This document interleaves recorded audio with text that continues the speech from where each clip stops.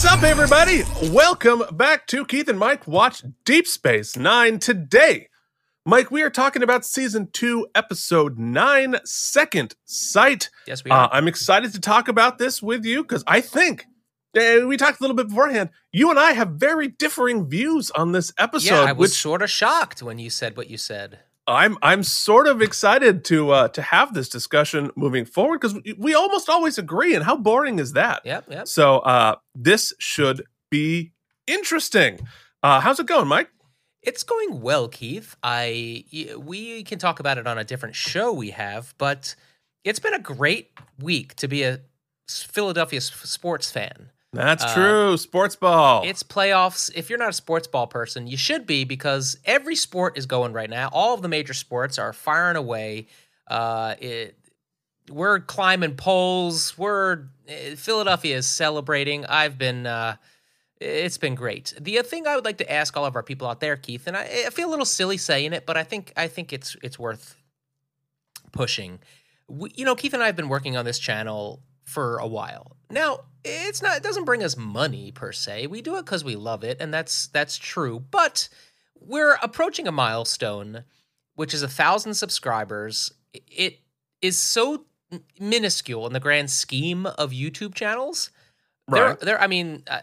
I sleep to a white noise channel at night sometimes, and they have hundreds of thousands We're of not subscribers. even a bug on the windshield of most YouTube channels. But we have grown this completely organically, no Google AdWords, none of that. And we'd love to see that 1,000. So if you haven't subscribed and you're tuning in, we ask you, please throw us a subscription, maybe even tell a friend, hit the bell so you can know when we put all our new nonsense up. We've got a new show. And in addition to that, we have a Patreon, which you can join. Keith, would you like to tell the people what they get? I would sure love to, help us get to 1,000 subscribers so your experience can be worse, because we're going to put ads on it. Yay! The truth. Anyway, our Patreon is where the fun stuff happens, and there are no ads, even in the future. You can find it at patreon.com/KandM, and you can get bonus episodes. You can watch Mike watch the episode. You can literally watch the episode and watch Mike as he watches it. It's super fun. We have AMAs, bonus episodes. We're chatting up with you. We have a really good time up there, and you can join these fine folks: Brian Kaufman, Casey Clark, Cloudlover69, Jason Moe, Jorge Navoa, and the mysterious Ann, Worf's Boot Shivs, Charles Nivens, Alan Zimmerman, CRM Productions, Charles Babbage, and at Grim Toys. We appreciate each and every one of you, and come and join the team. Be a patron. If not, just throw us a like, a subscription, tell a friend. That's all of that stuff. Yeah, all that fun stuff. So I'm excited to dive into this. So let us talk a little bit about the world surrounding Second Sight, which aired on November 21, 1993. And we were, of course, listening to, once again, a flawless rendition of Meatloaf's greatest hit. And I would do anything for love, but I won't do.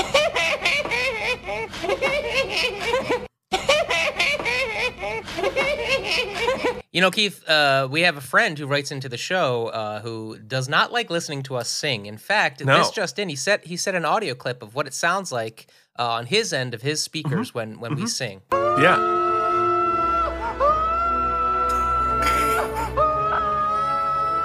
Wow. We were clearly identified as I'm Quark and you're Rom. So that is very much appropriate. How do I feel about that? I feel seen. Oh, boy. Mike and his soundboard, he's got about another week before we take it away from him. But you know what we can't take away from him? The memory of seeing Addams Family Values, which was the top movie this week. Mike just watched it this week. Did not know. It was on ABC Family, so I watched it. You really? Yeah. I watched the original Addams Family and Addams Family Values. Well, to be fair, you just spent the summer playing Gomez Addams in the musical, so there it is. You have some relationship with it. All right, so obviously, we were listening to Meatloaf and going to the movies, but if we were to go back and check the VCR, what did we tape that night? We were taping Lois and Clark. We were taping Of Murder, course. She Wrote, Killing in Cork.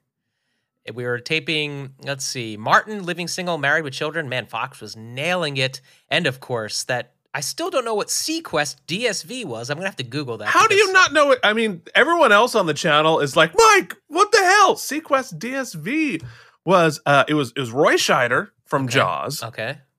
leading it's set in the near future, sort of in a post-apocalyptic world, and they're driving around in a fancy submarine, basically doing like underwater Star Trek. Huh. Yeah. Okay, so 2 questions on what was on TV, and you can probably answer for me, Keith, because I don't remember. So at this point here in '93, America's Funniest Home Videos was airing at 7 o'clock, so before prime time. My question is, eventually it moved up to the 8 o'clock slot. At this point, had it not moved up yet, or had it moved back down? Because 8 o'clock, their prime time was Lois and Clark, but I remember America's Funniest Home Videos being the 8 o'clock special. I think it was 7.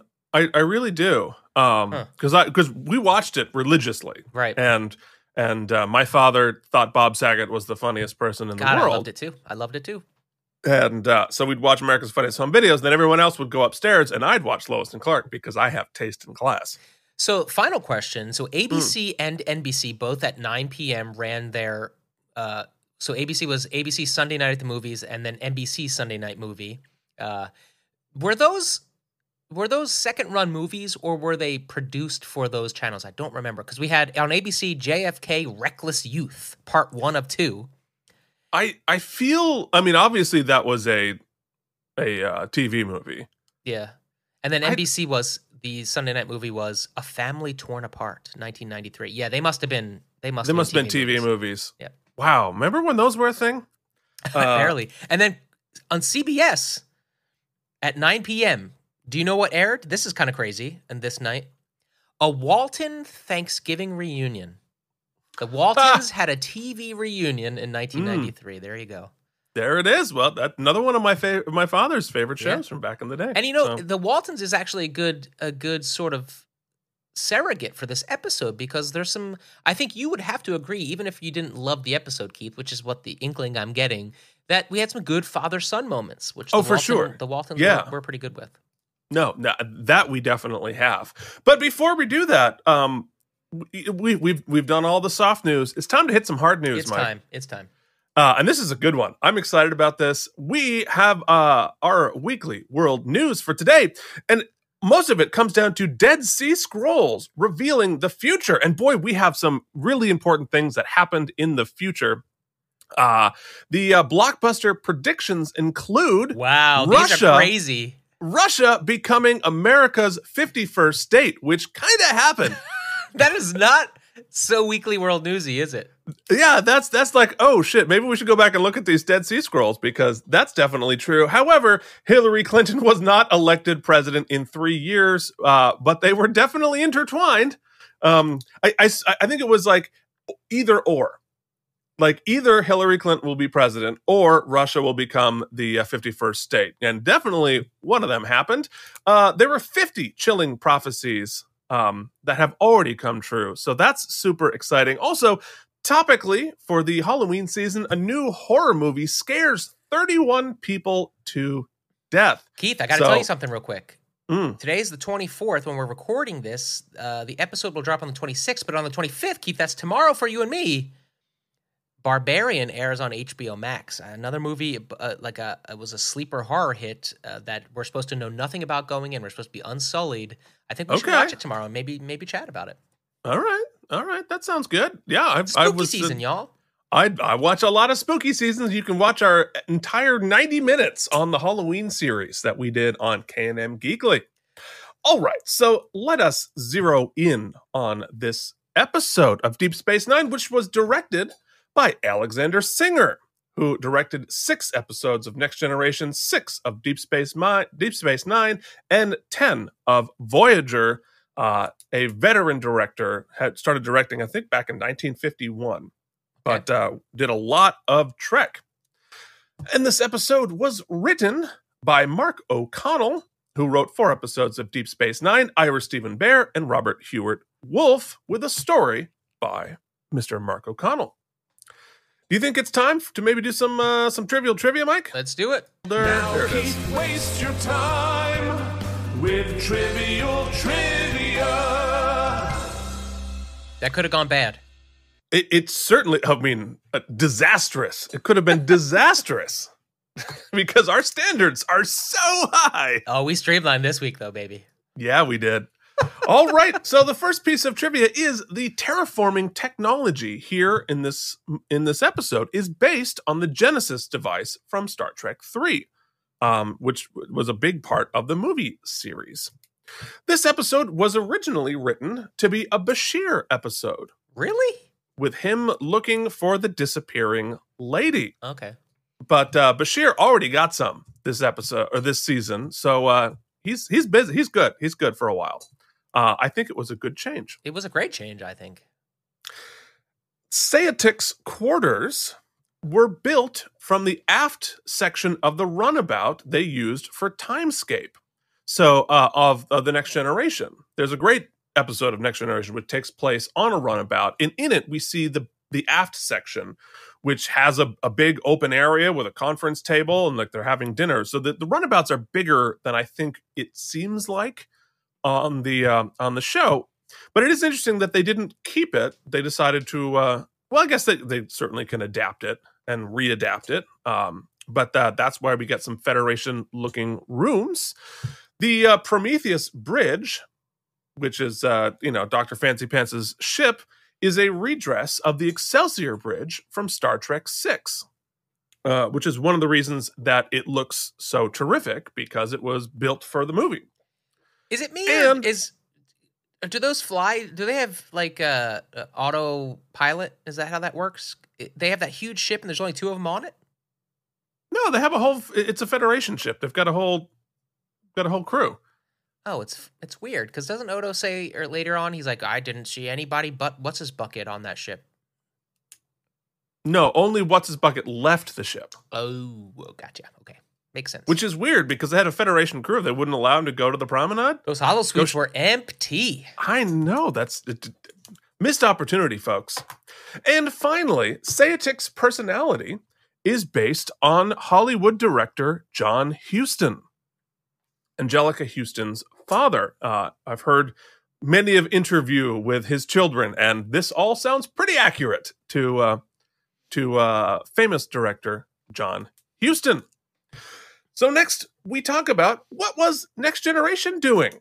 And this had an interesting wrinkle here that I hadn't thought about until I saw this. Next Gen was doing the episode Inheritance, about a woman arriving claiming to be Data's mother. And it's Fiona Flanagan, who played the widow Dax was hooking up with in the episode Dax. But I, for the life of me, would have guessed that Inheritance was done first before Dax, but actually it was reversed. She got the gig for this because of the performance. I'm assuming that she did a great performance in the episode Dax. So there you go. So the guest stars this week include Sally Elise Richardson as Fenna/Nadell. And Mike, I'm curious if you know who this person is who plays Sayatic.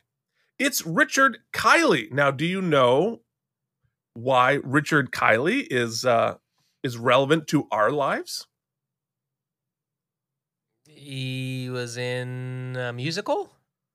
Not only was he in a musical, he was the original Don Quixote in Man of La Mancha and would revive that role on Broadway several times. To dream the impossible dream. You know, maybe we're going to take that away from you like earlier than a couple of weeks. No, it's all mine, baby. I have to justify the investment. How much did that cost? Let's move forward. More than the pen, Keith. More than the pen. I don't think Jen listens to this one. No. I think you're okay. Oh, I have a little trivia myself. Okay. And along with the theme of this episode, I'm going to pat myself on the back, if that's okay. Okay. Much like this cat that are one of our pro-antagonists. I don't really know. He's kind of good and bad. Mostly bad. He's John Huston. Yeah. Anyway, so I was attending a watch party for our Philadelphia Phillies last night, and someone mentioned that they were listening to our Deep Space Nine podcast. A friend of mine. Really? That face was the exact one I made. Because they love Deep Space Nine, and so they're doing a rewatch, re-listen with us.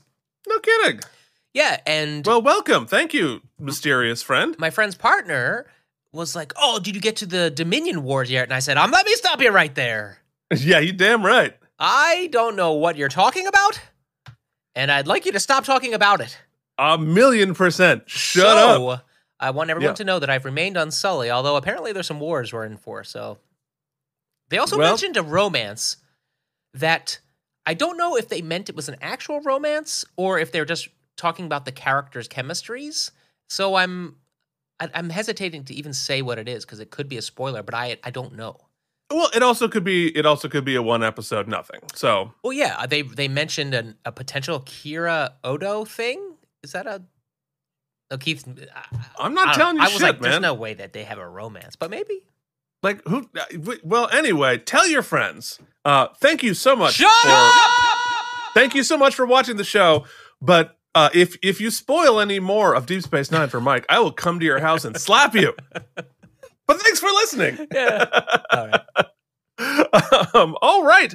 Well, I think it is long past time to hop into the screening room and talk about Second Sight. So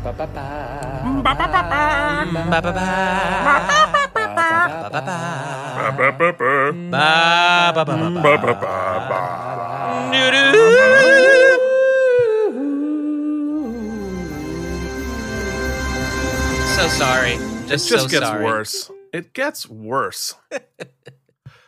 All right. So in our teaser here on Second Sight, we hear Sisko's personal log. It's the 4th anniversary of Wolf 359 and his wife's death. Jen. Jen? Oh, it is Jen. I was thinking here because your wife's name is Jen. Oh no, that's probably not the. No, well, it's context, Keith, because my wife, as I don't know, I think I mentioned it on the watch along at least. My wife is out of town for like 3 months. I'm only seeing her once a week, and so I'm a little wistful. And so I was in the exact proper emotional state for this episode. Yeah, no, fair enough. Jake wakes up in the middle of the night and they discuss a nightmare that Jake had. He's had an anxiety dream about trying to find his father. It's kind of heartbreaking and it's a great scene. Yeah, except for his PJs. Except for his PJs. Well, most of contemporary clothes on Star Trek already looks like PJs, but the PJs themselves are extra. But I think it's a really good scene. And adds depth to this episode, which is very appreciated. Also, we learned that Jake is taking calculus at 15. Well, he's very emotionally intelligent. Might as well he's smart too. Look, I am this many years old, and I have never taken calculus. So I know my calculus. It says you plus me equals us. Did you just write a new song on the fly? No, that's from an incredible MTV, made for MTV movie called Together, but spelled to get her. It was like a spoof on boy bands. It is hysterical, starring Chris Farley's brother. Oh, okay. Incredible. Folks, okay. You heard it here first. Go on YouTube and find To Get Her. Starring, I'm going to see if I can find that single for you, Keith. Go ahead, continue. Wow, okay. We are getting some new information today. But after the scene that I thought was, the good one in the episode, Sisko walks on the upper level of the promenade at night. And he's met by a pretty woman wearing a very fancy red dress. Turns out her name is Fenna, and they are vibing immediately. I was vibing too, buddy. Well, I don't blame you. They take a stroll. She's sad because she has to go soon, but doesn't say where. Sisko tries to ask her out, but then, poof, she has disappeared, like most of the women I've ever asked out. So, and that is our teaser. Have you found our hit single yet? I believe so. Let's see if it'll play for us. Okay, let's hear it. You plus me equals us. Yeah. Oh, singing chair for me. I know my calculus says you plus me equals us. Plus me, oh, calculus. Yeah. Oh my God, it breaks down. We together. Wow. Together. Girl, algebra or trigonometry can never equal up to what you do to me. Wow. Guys, I can't recommend it any higher. I'm really surprised I didn't write that. It's got a key vibe. It's got a key It's vibe. very much in my wheelhouse. So we begin Act 1, and O'Brien is back from filming his movie. He's battling the station as he makes repairs. There are sparks and smoke, and it doesn't seem safe. I think you have an electrical problem. If you're seeing sparks and smoke, you should probably call an electrician. But it's high comedy on Deep Space Nine. But Sisko, you know what? He's in a great mood because he's got the flutters for Fenna. Mm-hmm. He's got some sparks and smokes himself. You know what I'm saying? Yeah, I mean, you think that's we go back one? That's not O'Brien's pants. That's Sisko's pants making all that. Sisko is thirsty. Yes, indeed. Whew! Somebody put out that fire. He tries to put out that fire with some tea. And Kira wonders why he's not drinking his standard Raktajino. Yeah, number one, this whole scene, she's setting up this joke. Or a joke. She's setting up this beat where she's like, I recognize. They all know something's up. Well, I mean, he's not being subtle about it, let's be honest. But the whole time I thought where I thought it was going, she's like, for months you come in, well, we're all working, you're drinking your Raktajino. Never once did you offer me one, you son of a bitch. I thought that's what she was going to say, but she doesn't. She just recognizes she's got something going on. That would have been funnier, but, in reality, what's happening here, right? We're saying like, oh, something's different with Sisko, right? But really what we're doing is making sure that everybody has a scene. Right. But they put their foot on the Raktajino thing so hard for so long, and it means nothing. It's literally just we need to give Kira some lines. She's like, I'm really concerned. Every day you come, and it's like this big dramatic scene, and it's absolutely nothing. I just thought it gave a chance for Avery here to just kind of like float in and make some. You gotta say this about Avery Brooks. We've talked about it before. He doubles down here. Every time, like Keith, if I was like, Keith, give me like a smoldering, like I have a crush kind of some B-roll. Yeah, that's like what you would do. Avery Brooks, no. He's like, Avery Brooks is like when you take the take at the end of like doing 5 takes of a scene, and they're like, just give me something like just off the radar, something crazy, and they always use that take for him. Always. Well, that's part of what makes him so compelling. Like you really literally don't know what he's going to do next, and it makes the character pretty interesting. Yeah. So after way too long about Raktajino, which goes nowhere, Dax calls and invites them to come to the science lab to meet with a Professor Sayatek. He's a terraformer, and he's chilling in the flux generator. And apparently terraformers have big personalities. I need your reverb for that. Terraformation! Domination! So he exits the strobe machine, but he's also an artist, right? That's what we're saying. He does many things. Mm-hmm. He's got a lot of talents. But he saunters in and removes his ridiculous sperm hat, and he's got a lot of energy he's a very confident fellow. And now he's a fencer. He's sort of like a Broadway producer who is going to turn out to be full of shit but you work with him because you've got no other prospects. Deep cut. Well, everybody's wearing their heart on their sleeve this episode. He explains he's got a new plan to reignite a dead sun. Because that's a thing you can do? It is on Star Trek. you know, so there you can reignite my dead heart, so it might as well. And this is going to be his crowning achievement. So later, over Andorian Tularoot, Dax and Sisko chat. And Dax can tell that Sisko's a little distracted. But she reminds us that if the experiment to reignite the star fails, it will go supernova and blow up everything. So they're making sure the ship can get away. And of course, it's Chekhov's supernova. So keep an eye out for that later. Yeah, really. Also, okay, here's a little trivial trivia for you, Keith, but it's a little bit more subjective. Okay. More ridiculous and egregious. The just nonstop techno babble on the show, or the nonstop culturally techno food babble. Oh, yes. They can never just like eat a burger. Yeah, it's like it's all this, and it's specific. I've got to get a Floopstopian omelet. Oh, okay, yum. Like we should be in on that joke, but I don't know what a Floopstopian omelet is, but I guess it's hysterical. Well, I mean, you know, at least Klingon food is funny because it's just worms. In fact, Jake has a whole monologue about that in this episode, and it's actually funny. Yeah, well, I mean, it's weird because like later on Voyager a little bit and on Enterprise, they do address like wanting normal food. Okay. And it feels very like, oh, wait, these are people.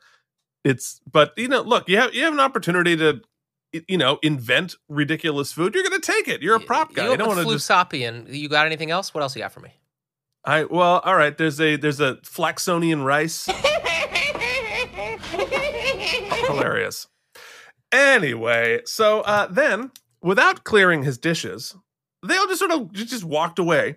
Sisko wanders around hoping to bump into Fenna again, and she shows up, and she wants to take him up on his offer to tour the station. So when he's like, "What do you want to see?" and she goes, "There's like beat," and she goes, "Everything."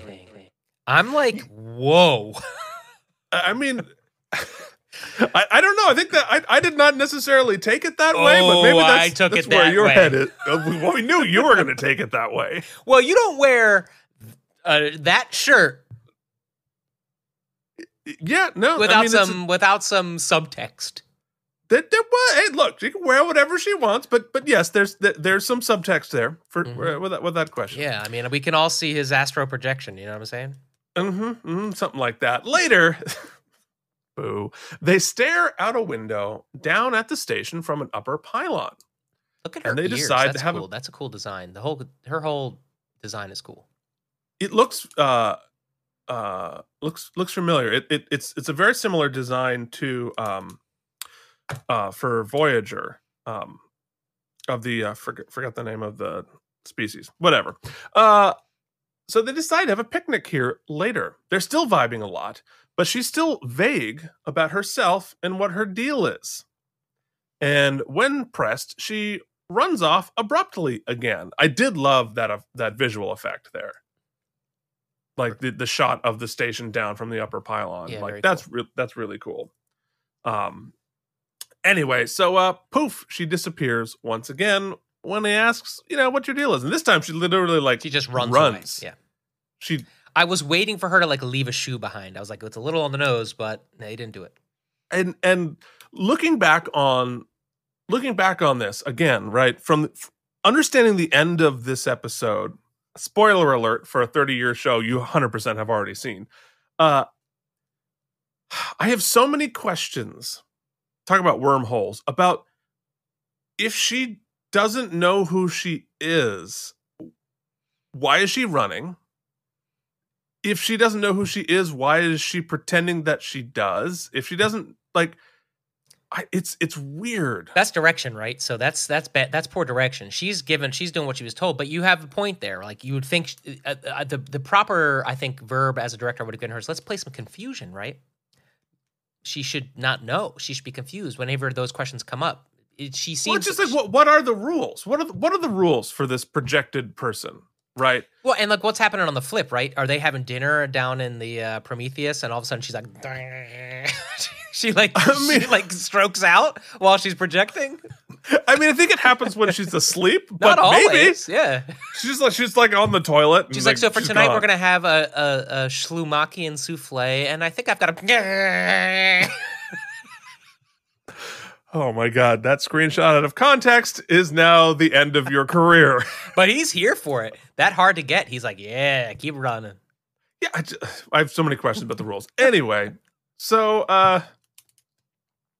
then in Act 2, Jake and Ben have dinner together. Cisco is distracted. Jake asks if he's in love. Nog told him the signs of being in love. And Jake just gives him the green light, which is kind of a bigger deal than they play it. I don't think so. I think the way Avery Brooks plays it actually is really subtle and beautiful, as a matter of fact. I think it's really grounded. Played. No, I mean, I think the performances are terrific. I just think and I've never been in the situation, right? But like to give a parent the green light to move on from your other parent, that's kind of a big moment. Yeah, but he saw him sad in the teaser, and he's seeing him happy here. I mean, the juxtaposition. Mike's cutting really, really subtle and. I'm just saying, if half of the episode were about that, this would be a much better episode. I would agree that this. When I saw this scene, I thought that that's kind of what the general thesis of the episode was going to be, and that does get a little bit. It's too easy. It's too easy for Jake. We don't focus. We don't focus a bit on it. It's and like it's too easy for Jake. Right? He's just like, yeah, whatever, go for it. Like, I disagree. I don't think, but I think that it shouldn't be so easy for both of them. Right? I think one of them should at least be struggling a bit with it. But it's totally. But it turns out that's not really what it's about. Ultimately, no, it's because it's not about not about the interesting possibility. Mm-hmm. It's whatever. So, Jake wants to meet her, but Cisco explains she keeps disappearing. Sarah Clofton gives an amazing "you're delusional, Dad. She just doesn't like you" face. Yeah, he's great. He's really good. I mean, he is, especially for such a young actor. He's able to do. I just think they write him really well too. Yeah, and he's just able to convey a lot with facial acting. It's good stuff. I had said in the first scene, and then in the teaser scene, and then in this scene in my watch along, my observation, and maybe it's a little, maybe I'm giving too much credit for this, but I thought it was cool even in '93 here. You don't get a lot of single parent dad being head of the table, good relationship, father-son kind of stuff that I can remember. This is just really, it's not over the top. It's not overwritten. It's really subtle. They clearly love each other. There's no like the kid being abandoned by his parent. It's just like really wholesome in a really grounded way. And I think it works a lot. And I know that Avery Brooks has spoken about how important it was for him to show this type of relationship on television, because you didn't see a lot of great fathers of color on television at this point, and examples of that, especially as a single father. And I think it's again, this is not something that I can speak to from personal experience, but I think that representation on the screen, like we've talked about before, about how sometimes just representing something as normal is important. Yeah. And he's just a great dad. Totally. He's just a great single dad, going through all the shit, doing the best he can, and being fully invested and doing a good job. So I think that's actually very important. Anyway, so he heads off to meet Odo, who is giving a briefing to his security team, and there's a short-range telepath to look out for. Which is weird because of we sort of have two of them in this episode, but I liked the idea because you have someone who can teleproject and then a telepath. Maybe they could have done with some other sort of superpower they're looking out for, but I do like the sort of in media res conversation we're having there.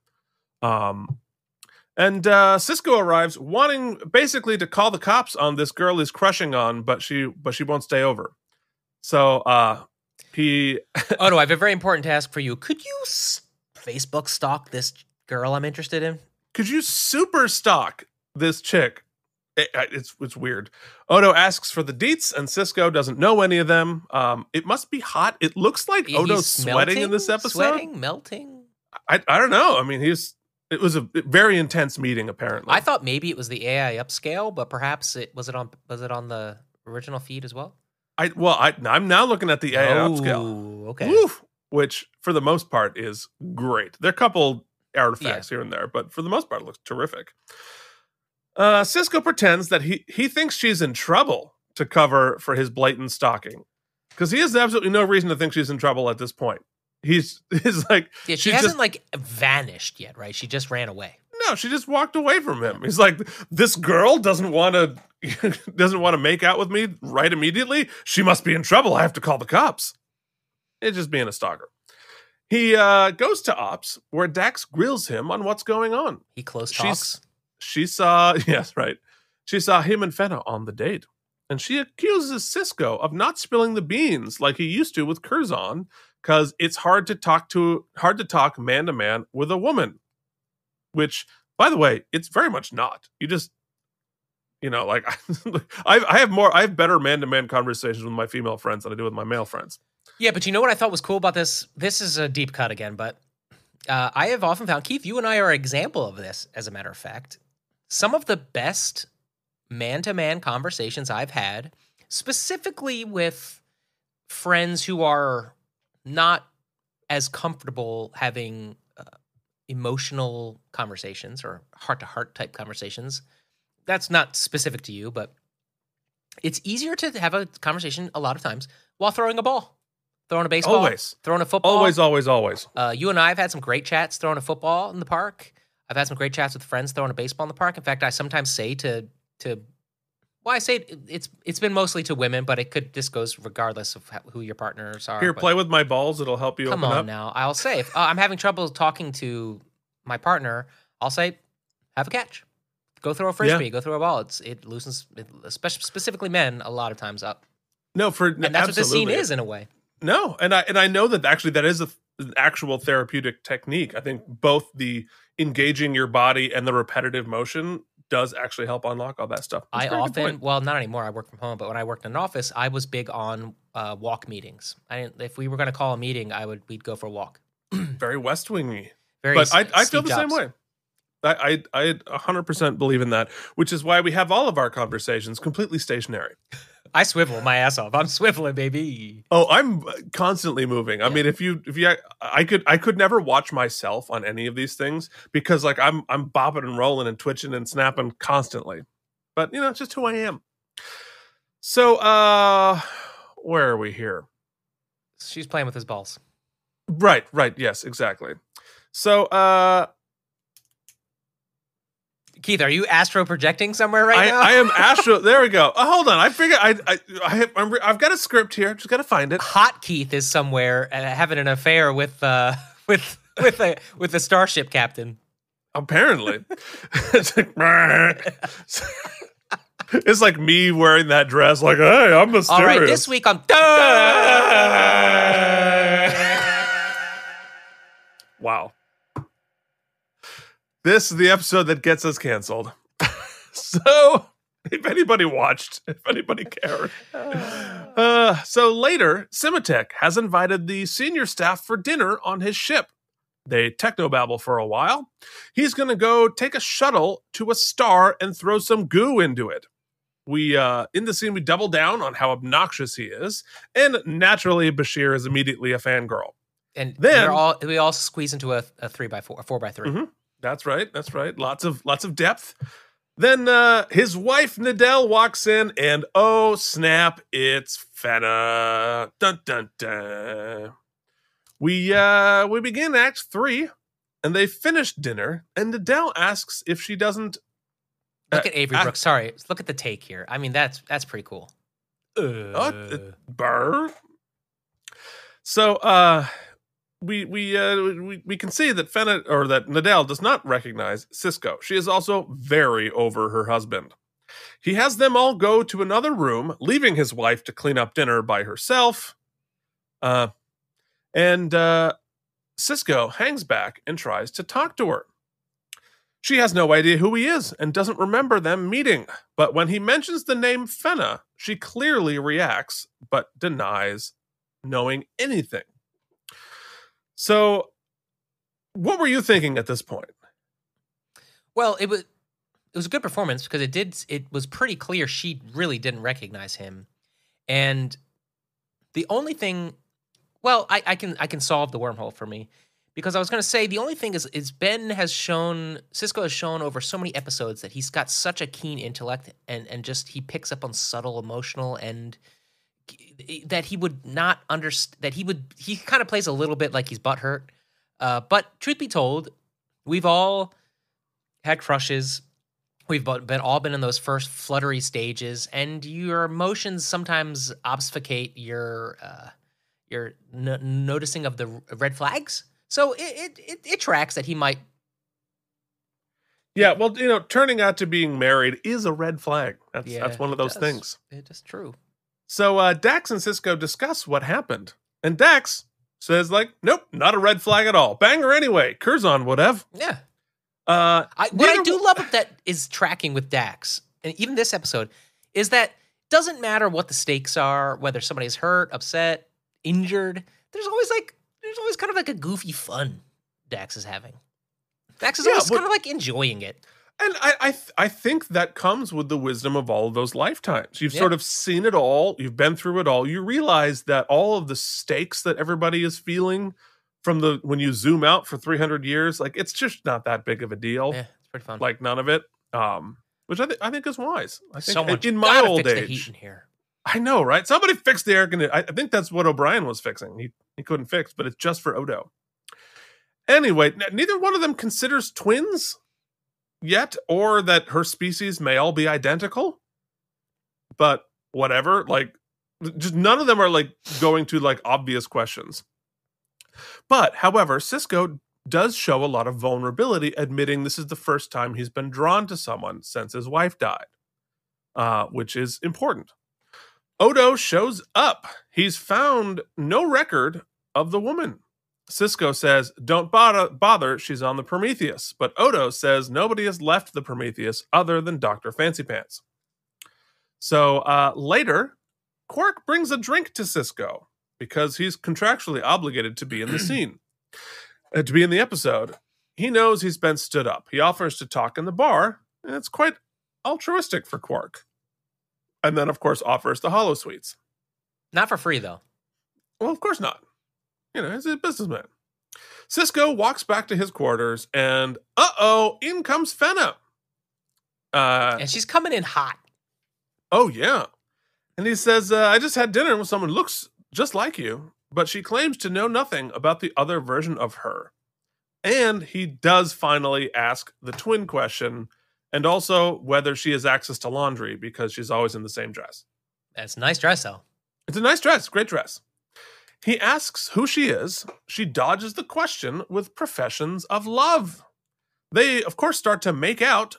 Then Fenna disappears like a ghost. And Sisko reacts by leaning back into his chair as she dissolves.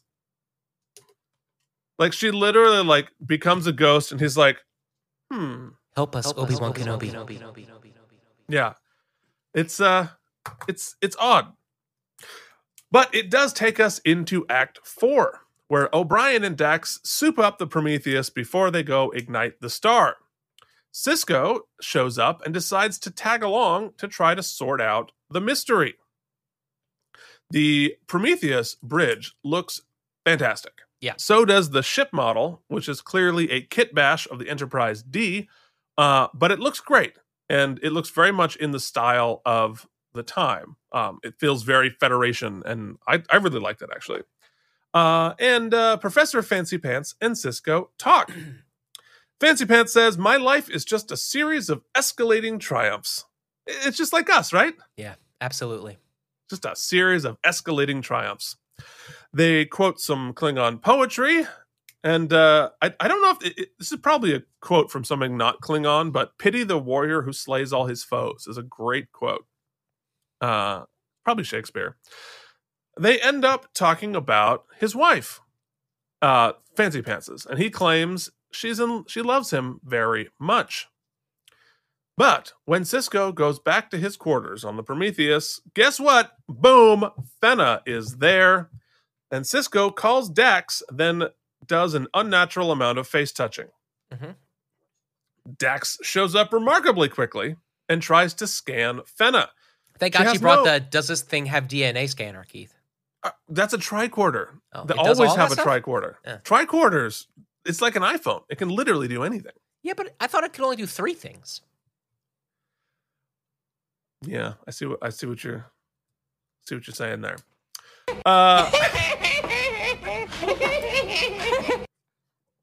Basically, you have a soundboard of exclusively Ferengi noises. Right now, it is a good portion of it is just Ferengi noises. Just Ferengi noises. Anyway, so together they go to what is this room here? Is it a sick bay? Is it a I don't know. Is that a Shays Lounge? We've talked Keith and I have talked about our disdain for Shays Lounge. Yeah, she's gonna have neck problems immediately. She can't lie down. She can't whatever. What is that? And it's also sort of there in an open room by itself next to a science station. What room are they in? What is this supposed to be? Every Earth doctor's office you go to, right? They stick you in that one room. It's got like one little table. It's like an ophthalmologist. It's got that one little table and then like a thing. But if it's a sick bay, right? Why is it a chaise lounge that you can't lie down on? She has to tuck her feet in and her neck up. Of what use is this piece of furniture to anyone or anything? Like, guys, we need a bed. All we got is this thing from Jennifer Convertibles. Can we just put it in the scene? Yeah, I guess so. But just don't have her sitting upright. We need her laying down. It's like a Kelly Clarkson line. Yeah, I don't know what's going on with that. It is weird.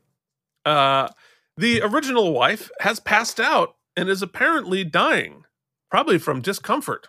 So you can astral project too hard. Apparently. Or too long. It's just if too this much. astral projection lasts more than 4 hours, please contact your nearest doctor. Projectipism. We're 2 dudes who do this show. So Professor Fancy Pants sees Fenna and says, "Fenna, I should have known if it weren't for those meddling kids." And we go to Act 5. And Professor Fancy Pants is pissed. So mad. Turns out his wife is a psychoprojective telepath, and that Fenna is just a projection. But if his wife keeps projecting Fenna, she'll die. Which, okay. Let's just think through the logic of this. So right? It's like a species who can do this one thing. But if they do that one thing, it'll kill them. That doesn't seem well evolved. But that was exactly going to be my point. Like, exactly, what is the survival advantage to being able? I mean, I guess like if you're prey, and you can briefly teleproject yourself somewhere else so the monster doesn't eat you. However, if that projection doesn't know they're a projection and you can't control that projection, and also when you project, you futz out. So you just like lying there to be eaten while the projection's like, I'm in love with you. Like, what is the purpose of this? Keith, I have a fanfic, what I believe is potentially psychobabble, technobabble fix. I love it. Great, fix it. So there is in canon, oops, he's pressing the button. In canon, she says in the final scene, when Sisko asks how long will she go back to her planet for, she says, for the rest of my life. I've been away too long. So I'm saying that potentially these bizarre behaviors of the astral projections only take place off-world. On-world, I think they can control their astral projections, blah, blah, blah, blah, blah, blah. It works better on world? Yes, but the only reason because then you would ask, well, then why leave the world? Well, unfortunately, they mate for life, right? So she's stuck. He basically human trafficked her. Which is, why would she marry this guy if that's the case? Well, that's the biggest wormhole to me. That we'll have to get to that. Yeah, we'll get there. We'll get there. Yeah. So the professor starts to panic and forgets to moderate his performance for television rather than the stage. He explains his wife sometimes Keith, loses. You forgot the old acting saying: "Always act at the level of your costume." The costume should inform your Yes, performance.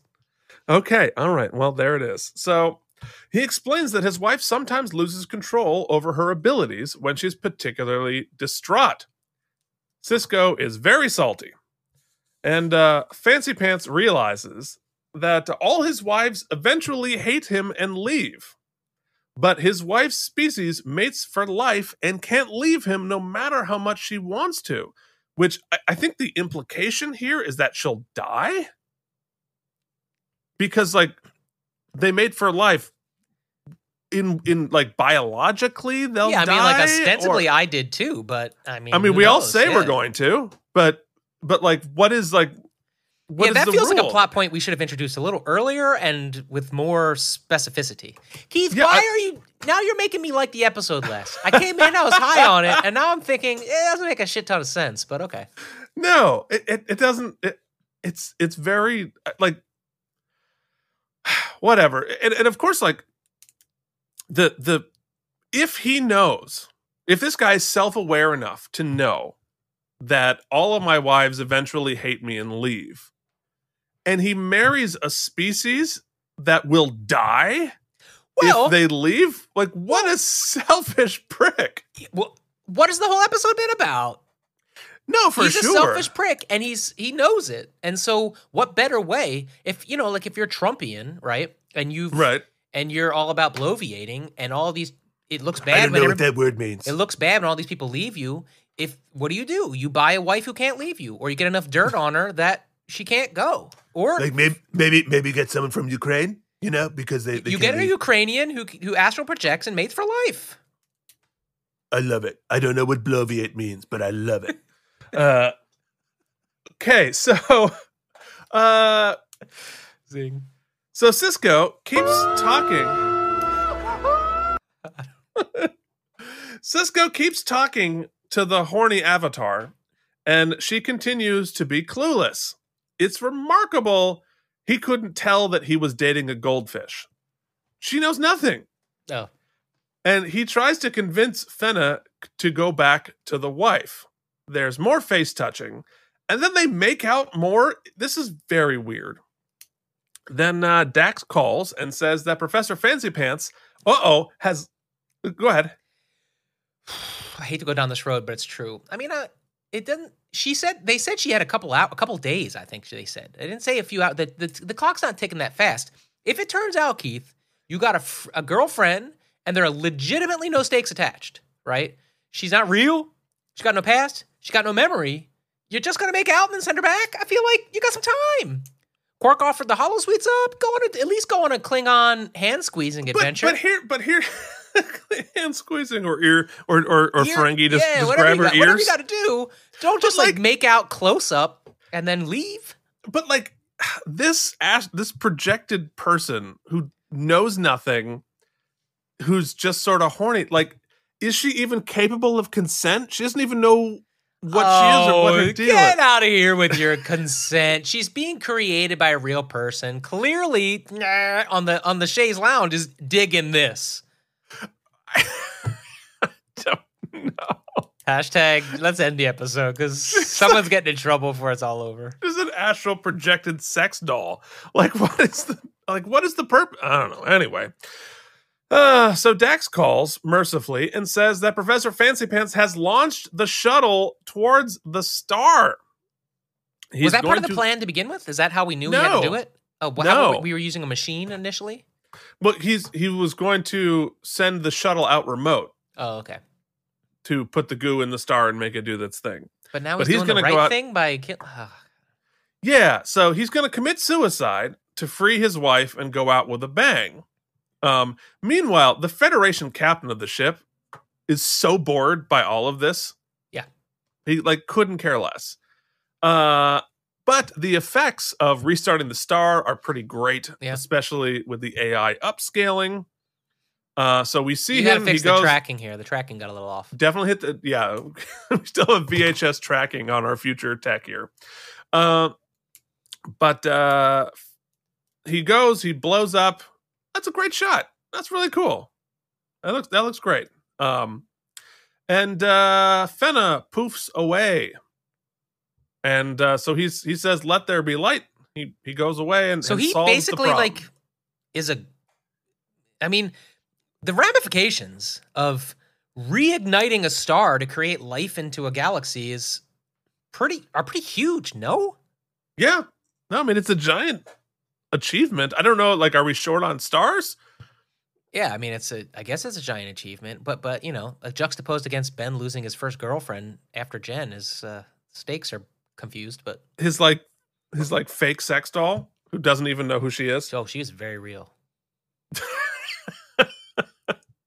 And the board captain and the guy at ops who's basically the clone of the captain. And Ben's like super pumped about it. He's like, yeah. He's like, yeah, get rid of that guy. Because maybe he's got a shot with the wife after all. We go back to the station. That's a cool shot too. Great shot. The lighting there is terrific. Oh yeah, and then we got a single tear. Single tear, then she dissolves. She's the best guest actor. Oh, I don't know. Yeah, we good shots of her dissolving, disappearing. And then what do we talk about in the background all the time? These I know. two awesome creatures. I saw that too, and I'm like, why can't we hang out with them? Yeah, it does look like they're looking directly at Avery Brooks's man boner there, but let's. Yeah, well, it's because it's still smoking and sparking. That's the problem. O'Brien needs to come there and recalibrate it. And It's dangerous. this poor extra on the far left, she's like, you know what? They're on my mark. I got to walk around them. She's pissed off. You don't No even see one's her looking face. at me at Yeah. all. No one's had any idea because we got these crazy things going on there. Anyway, Nadell remembers nothing of Cisco and Fenna's love story. She says, "Thank you for, I'm assuming, convincing her husband to kill himself." I don't know what she's thanking him for. That guy was a dick. Thanks for I mean, she was convincing him to kill basically himself. held slave captive in a way. Well, I mean, yeah, like more than basically. So maybe she is saying thank you for convincing my husband The to kill tone himself. of the scene is weird though, because she also seems very apologetic for like not being her astral projection and for not being able to like be into Ben. And he's sort of like there's like this hint of anger in it and melancholy. It's weird. It's weird. Yeah, it's weird. Cisco is heartbroken because he can't be in love with this one. He likes some dumb and vague. Well, he's kind of mad. She's at not her. dumb and vague. And she walks away, leaving Cisco sad.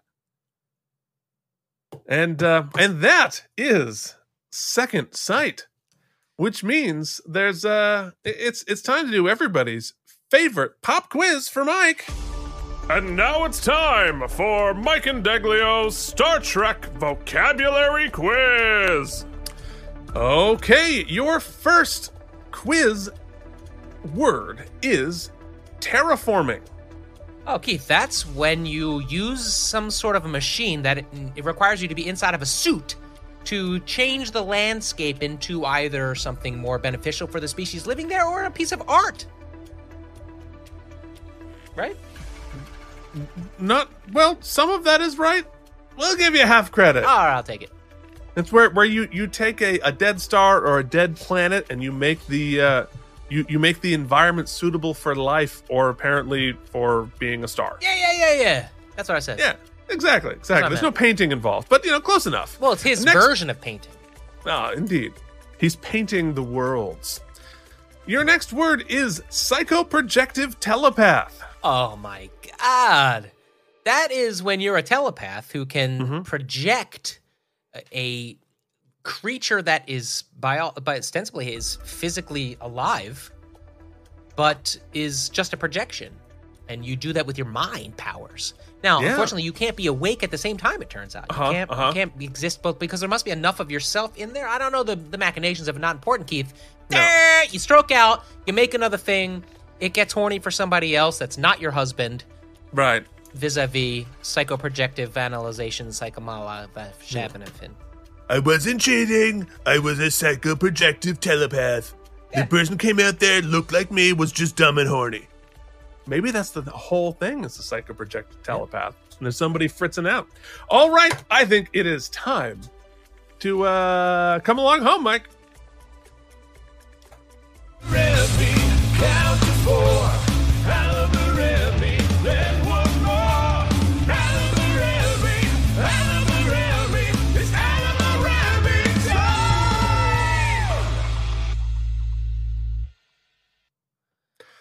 Okay, here we are at Quarks.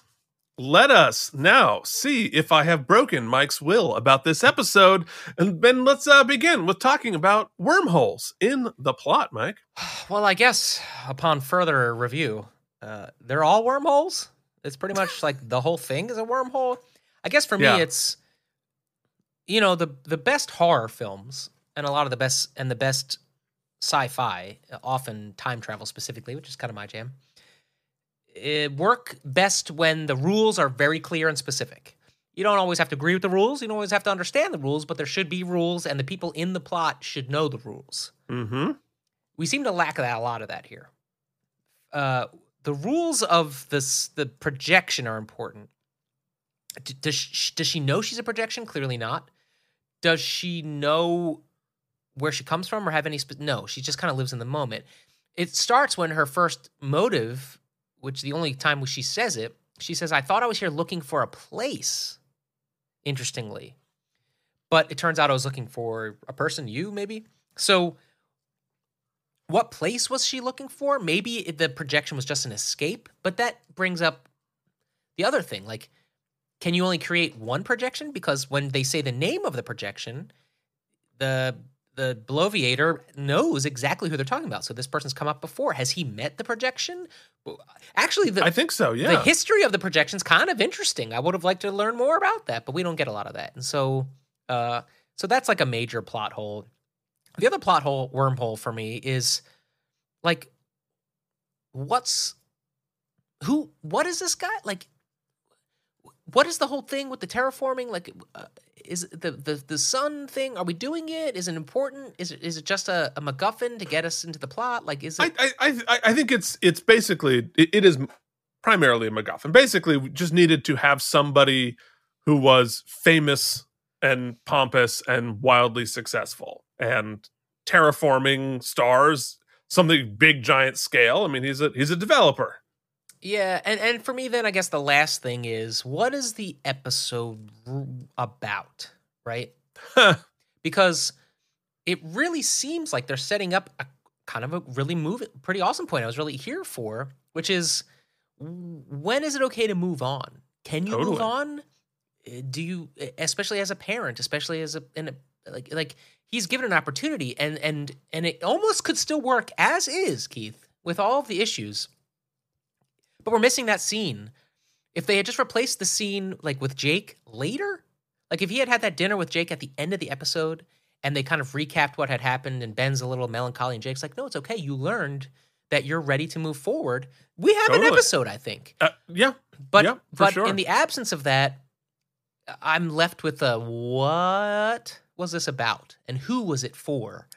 It was cool. There were some cool bits. The ideas are cool, but it just seemed a little... much like my Roctacino, Keith. Much like me without my Roctacino in the morning, I feel left feeling a little empty. Yeah, I mean, God, I think the terraforming part is a great like set piece to like to put this on, but the actual story there's not enough worm to have holes in the worm, like it doesn't make any sense. And like the idea of someone in an unhappy marriage, because like what is your psychoprojective telepathic thing really? It's the second account you have on Facebook under a different name. She's essentially like catfishing Benjamin here.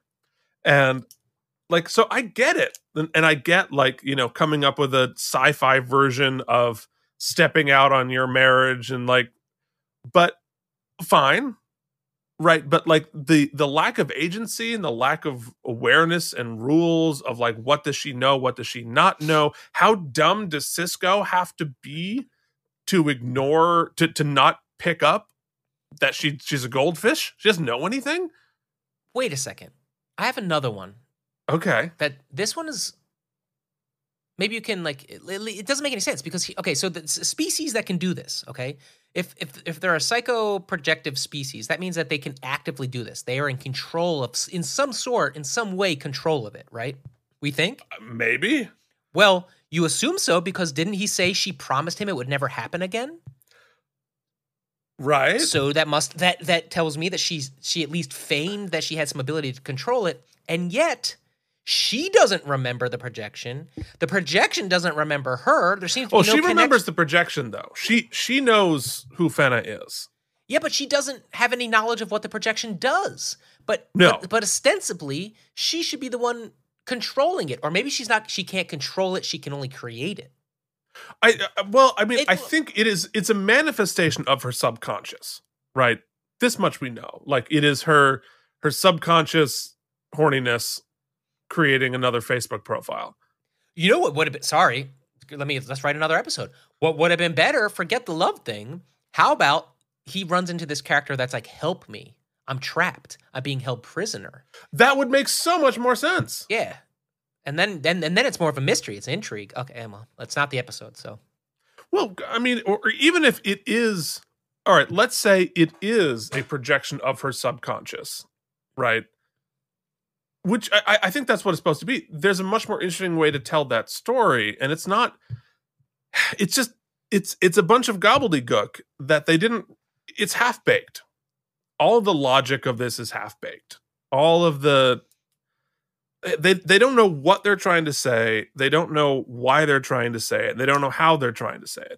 It's just sort of, they want to have a love story with a reappearing, disappearing lady, and they wrote a like spec, and then they filmed it.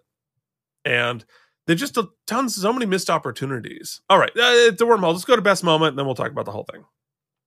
I actually really liked the second scene. I like the teaser with Jake and Ben because it sets up what could be a really cool episode.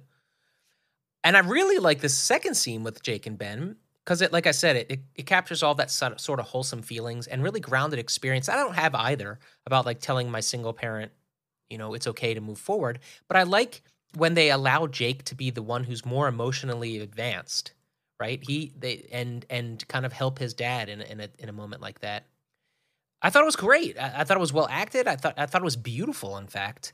And I thought it is where the heart and warm nuggety center of the episode could have been, should have been, and thought it was going to be. And I actually kind of in the moment convinced myself that that's what it was. And I think that my current emotional state is quite a part of that. But upon further discussion and review, of course, I watched it literally an hour before we talked about it. So, right.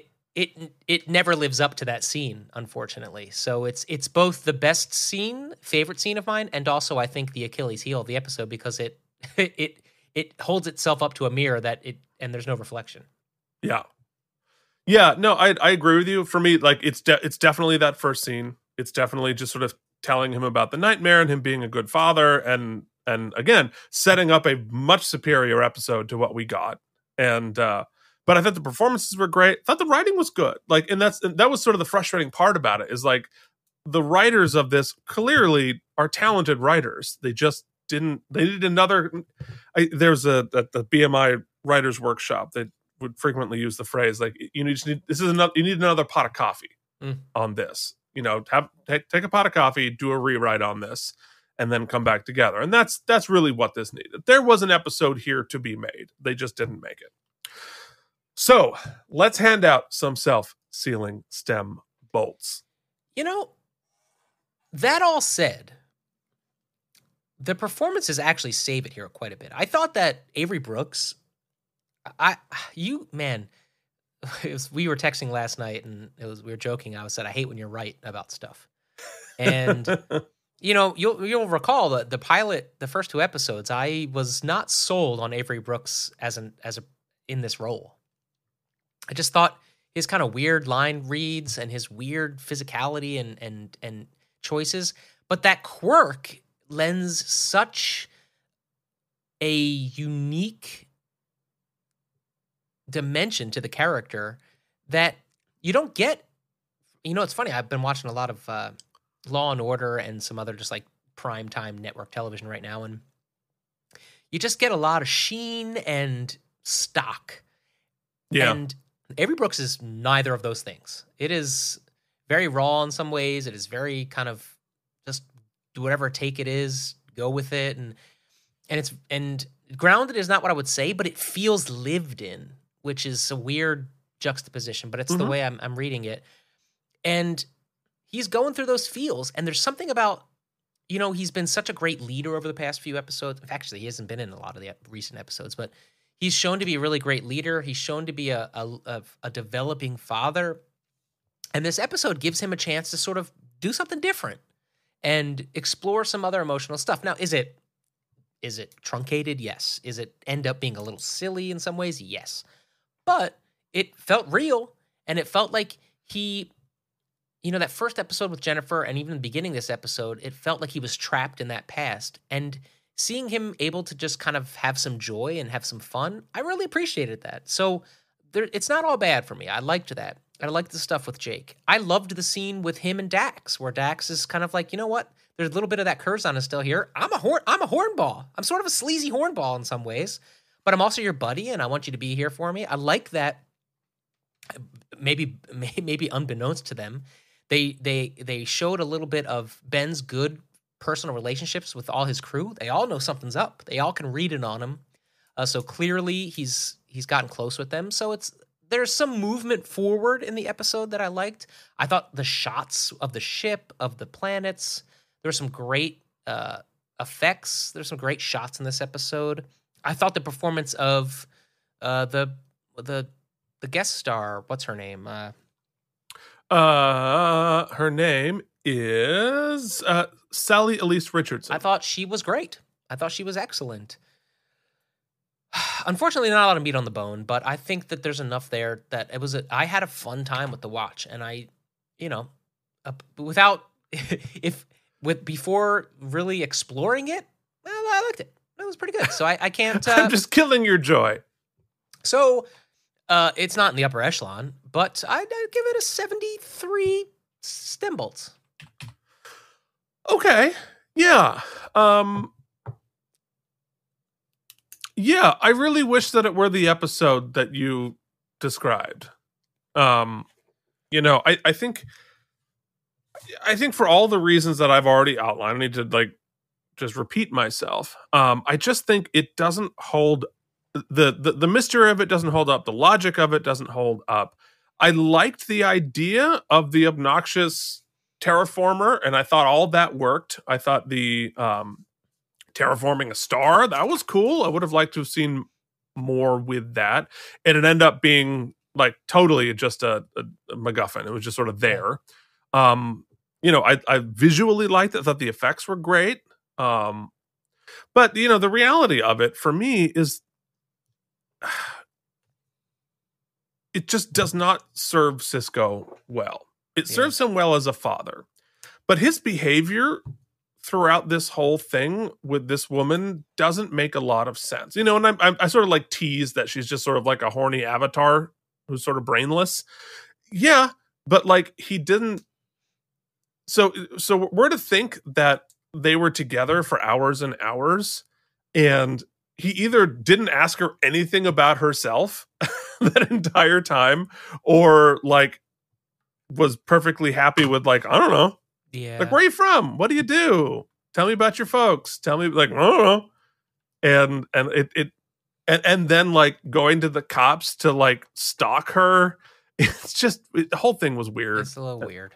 And the whole thing was just and then he makes out with her when he already knows that she's kind of the wife of this guy. I don't, it's just not good. It's just not good. And it's just not there's not enough interesting stuff there to make up for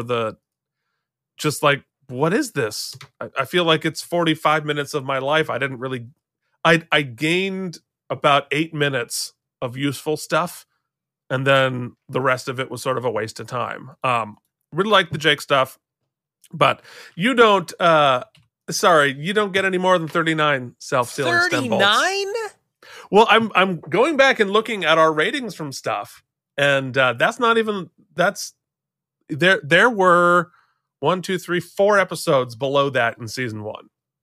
So it just wasn't, it wasn't good for me. It wasn't good for me. Now that I've dissected it at this level, I don't know if I need to see this one again. So there we go. That average, that does not help the average. Let's say that.